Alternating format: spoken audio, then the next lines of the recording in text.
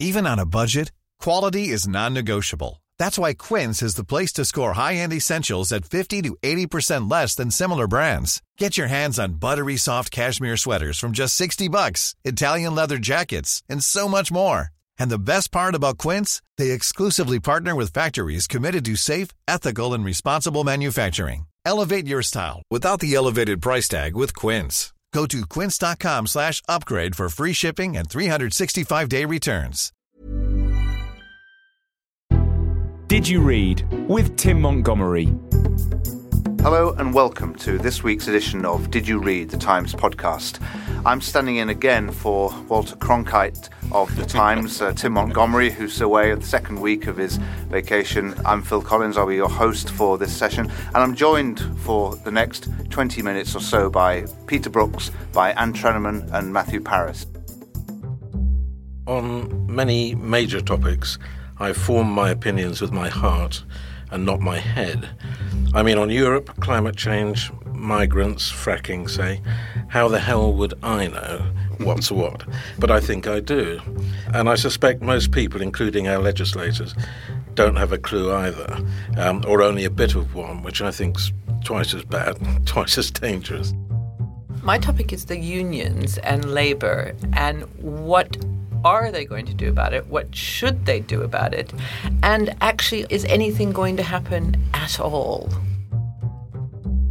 I just wanted to express my detestation once again of the Tory Euro rebels, these 95 allegedly who've written to the Prime Minister. I wonder if there are 95, and if there are 95, and perhaps there are, why are we not allowed to know their names?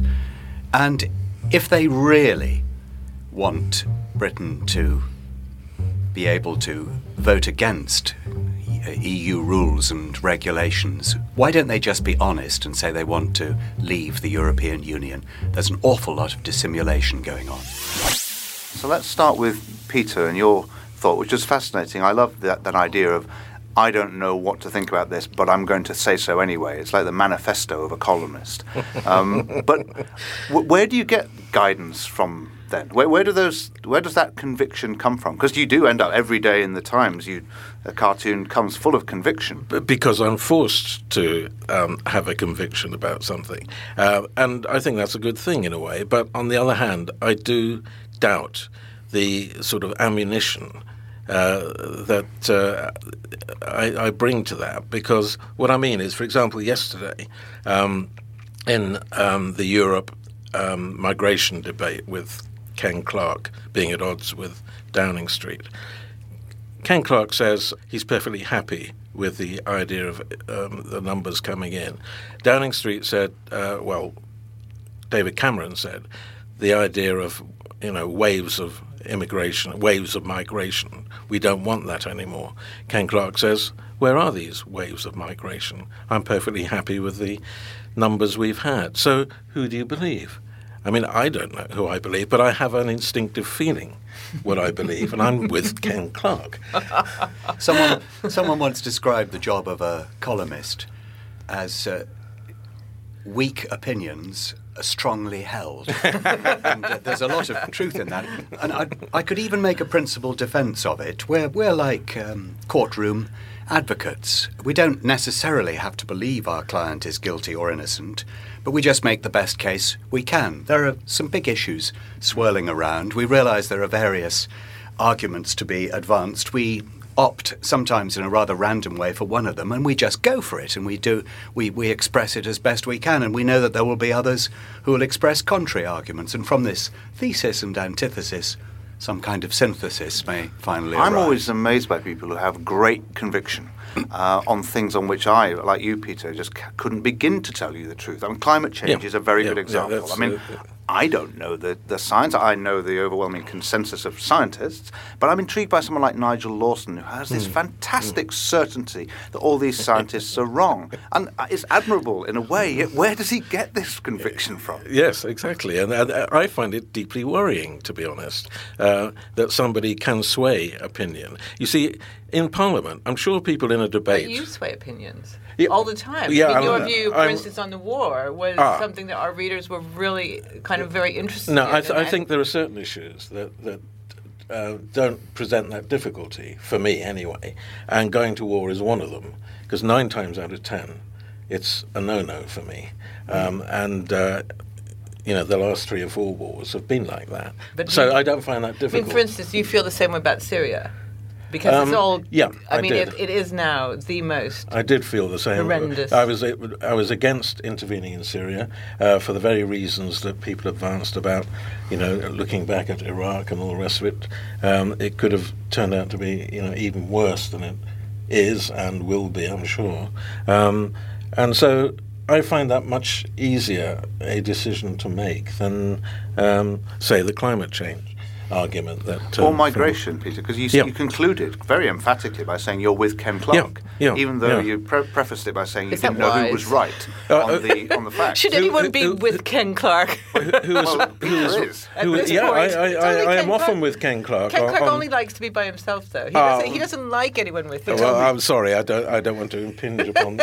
Tell me, Peter, could you, having said what you have just said about Ken Clarke, now honestly draw a cartoon mocking him and pulling to pieces the absurdities that are certainly part of Ken Clarke's makeup? Absolutely. Yes, of course I could. Yeah, because I'm saying on one part of the Ken Clarke, he's a Tory and I don't vote Tory. But that said, his pro-European stance accords well with the way I feel.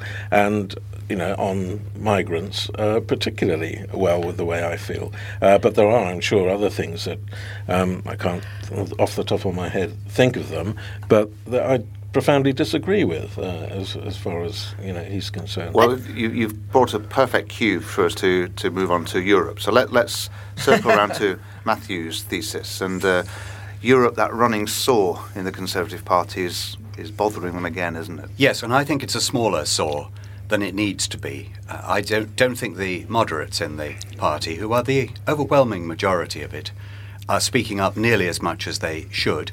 I think that the ultras, the antis, are smaller in number, the hardcore, than anybody supposes, or that the media often seems to suggest. And I think it's time to crack down really hard on 10 or 11 ringleaders in the anti-European group. And then I think a lot of their sunny weather support would fade away. Of this alleged 95, and I mustn't question the honesty of those leading the campaign and those who've organised the letter, but if there are 95, and if this is a point of view which you're entitled to hold as a backbencher, which you are about Europe, why are they not prepared for their names to come forward? A couple have said that contrary to rumour, they're not among the 95. So of those 95, I think if the whips really came down hard on those people who really just want to get out of Europe now and are using this whole row as a kind of battering ram for their views, I think a lot of those would then melt away. When you say crack down hard, what kind of thing do you think they should do? I think there should be much more peer group pressure from the majority on the Conservative backbenches towards the minority, that if you talk to moderate Tory MPs, that they're desperately annoyed with what this minority are doing, but none of them ever seem to speak to the press. And I think the whips should have a word too. First of all, Sir George Young is not the whip crack away of the year, is he? He doesn't crack his whip so much. But I think you're vastly underestimating the sort of fervour, for starters, of the hardcore 25, I would say, on the backbenches, and their desire to change the world, which is their overwhelming reason for being in politics, which is becoming, for many of them, their overwhelming reason. And it's a way to kind of hit back at the Lib Dems. It's a way to define themselves. It's much more than just Europe. It's practically a lifestyle. And but do they not care about what it does to their party in the country? They don't any longer. They don't care, and they have these, as we were talking about earlier, they have this view that they completely believe. And what I think, a year ago, David Cameron was just about to make his speech in which he was going to promise, which he did eventually manage to make a speech promising a referendum eventually. And the government have backed this bill. So that's given them little bits. It's like feeding someone in the zoo, isn't it? But there's nothing you could give them that would satisfy them, is there? No. There's nothing. It's the impossible. referendum... No, so you have to kill them. The referendum would satisfy them. And obviously Cameron is trying to control the way this works, isn't he? By his alleged renegotiation, which is the blurriest thing I've ever heard. Anyway, it's great fun for me. But surely there's nothing that could conceivably be brought back from Europe that would satisfy them that it was an okay institution to be part of. They've already decided. They've decided already, haven't they? Well, I think I think they want the trade. They don't want anything to be affected in terms of trade. They still want the money. That's an unrealistic demand that's never going to happen. But they completely believe it. And do they? Yes, they do. Oh dear, it's that bad, is it? Yeah. Oh yeah. They do. There's no point anyone ever said we want to leave Europe and we want our economic trade with Europe to stop or to be effective. So they want the trade, but they don't want the body of rules that govern the trade. And they completely believe it's possible. They don't particularly want the trade either because they don't like Europeans and they'd rather we were trading with the Australians and the Americans. Or the Chinese. Yes. Let's not forget the Chinese. George is living there. Can I just ask, do they at all give any credence at all to the William Hague idea of reg cars as opposed to, It's that time of the year. Your vacation is coming up. You can already hear the beach waves, feel the warm breeze, relax, and think about work. You really, really want it all to work out while you're away. Monday.com gives you and the team that peace of mind. When all work is on one platform and everyone's in sync, things just flow. Wherever you are, tap the banner to go to Monday.com. Hi, I'm Daniel, founder of Pretty Litter. Did you know cats tend to hide symptoms of sickness and pain? I learned this the hard way after losing my cat, Gingy. So I created Pretty Litter, a health monitoring litter that helps detect early signs of illness by changing colors, saving you money and potentially your cat's life. Pretty Litter is veterinarian developed, and it's the easiest way to keep tabs on your fur baby's health right at home. Go to prettylitter.com and use code ACAST for 20% off your first order and a free cat toy. Terms and conditions apply. See site for details.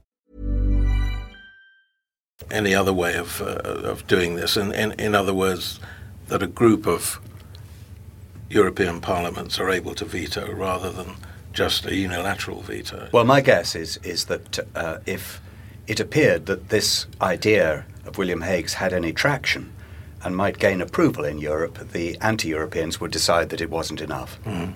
Yes. Mm. So where does this go now, Matthew? Because this sounds like it's a complete face-off. There's one group that is the government trying to find a way through whilst retaining some sort of decent relationship with the European Union. And then there's a group, quite small you think, who have simply not prepared to compromise at all. It goes nowhere because they're cowards.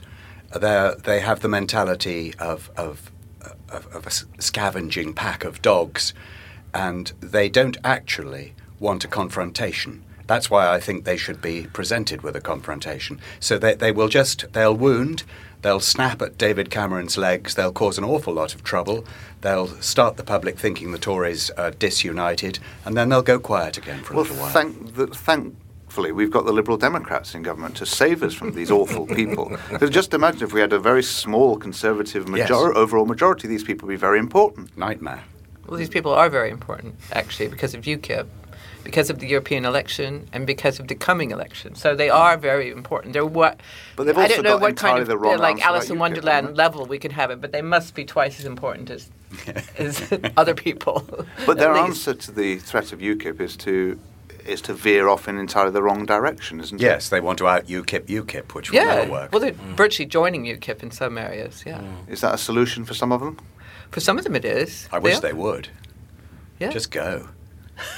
This, of course, is the problem that Blair never had when he came into government, because he had such a massive majority that he had his share of lunatics who were every bit as bonkers and irrepressible as these people, but they didn't matter. But you see, Phil, they won't go in the end. I wish some of them would just join UKIP. They won't, because they wouldn't feel secure that they would get their seats back. And you notice the bigger a Tory MP's majority is, the more likely he or she is to be fervently anti-European. What's the feeling in their constituencies from these MPs? Is there not a sense of you're causing real trouble to the government and impairing, or is there a real strength of feeling behind them back at home in their grassroots? They'll get support from their constituency associations, who are increasingly narrowly based group of increasingly elderly and increasingly fanatical party supporters, but that doesn't reflect the constituents as a whole, who probably think their MP's gone bonkers. OK, talking of increasingly elderly and increasingly fanatical groups of people, let's move on to the trade unions.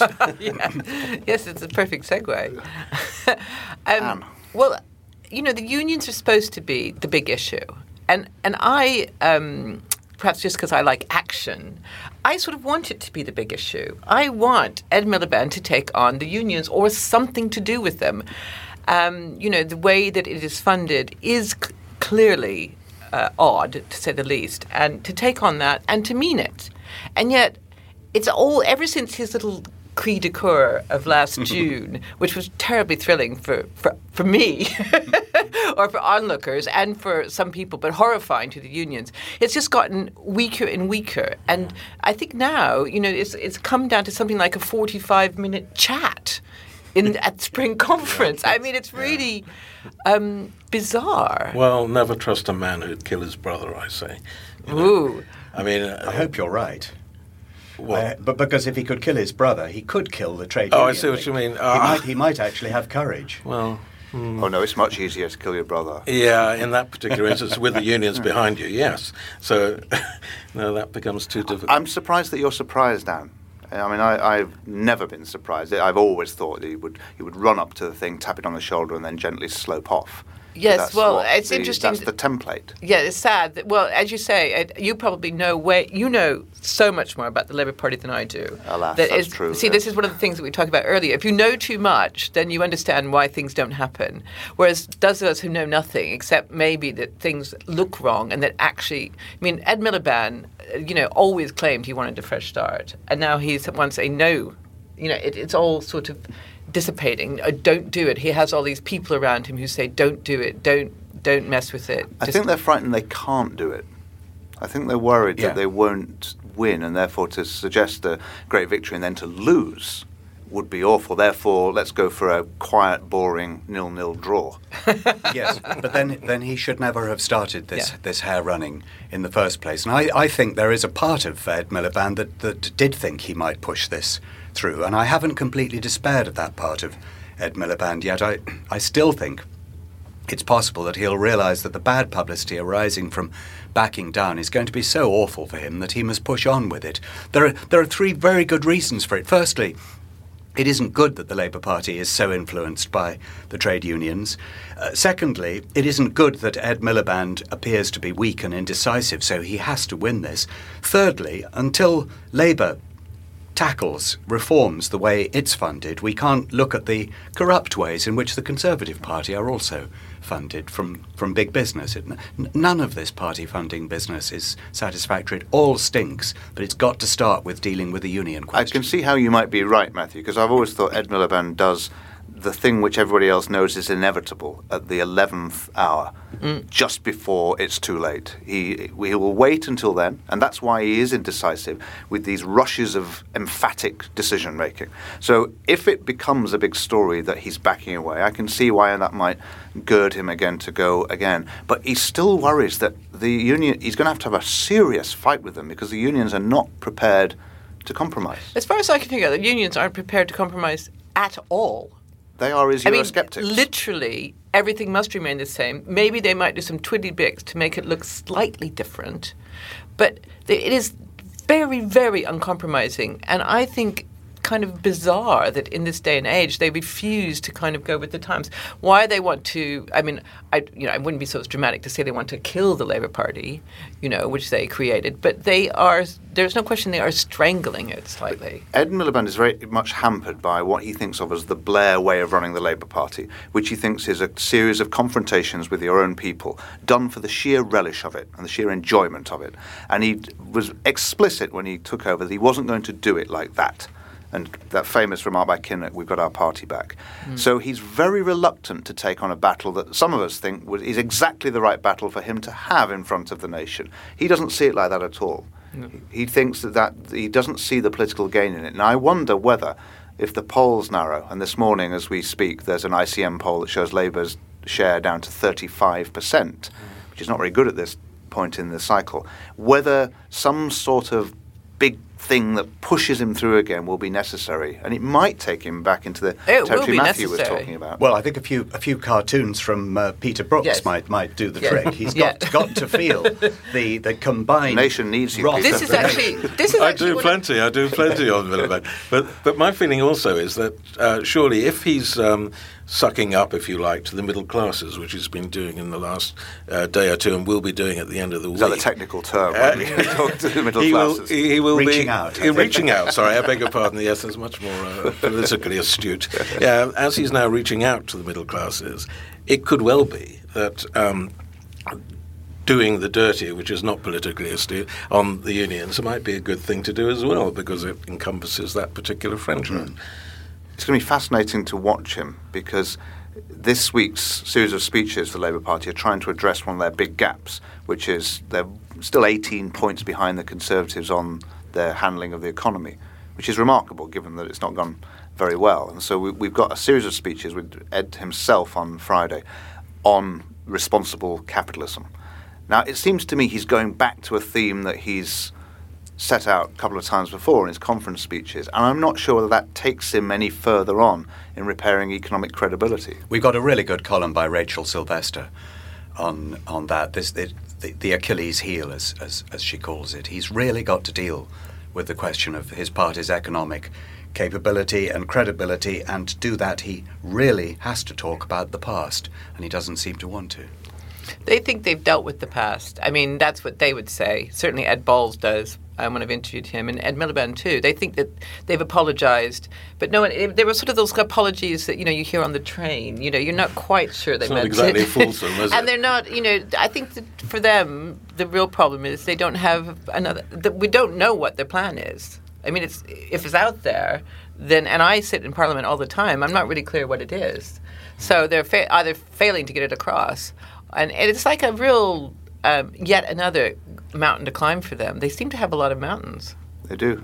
It's suddenly, I think it might start to look difficult for them, because they think they've apologised for what they did wrong, but they don't agree with people don't about trust them, what they did wrong. They haven't apologised for spending too much because they don't believe that to be the case. Therefore, an apology would be insincere. So they shouldn't apologise for something they don't think. The pure cynical favour of the electorate. You won't find Ed Miliband doing anything like that. At which point, I think I'll say thank you to Matthew Parris, Anne Trenham, Peter Brooks, and we'll leave it there. Tim Montgomery will be back in his place next week for the next edition of Did You Read? You can read more of those views and others at thetimes.co.uk, and remember you can subscribe to this podcast on iTunes. This is me, Phil Collins, saying goodbye.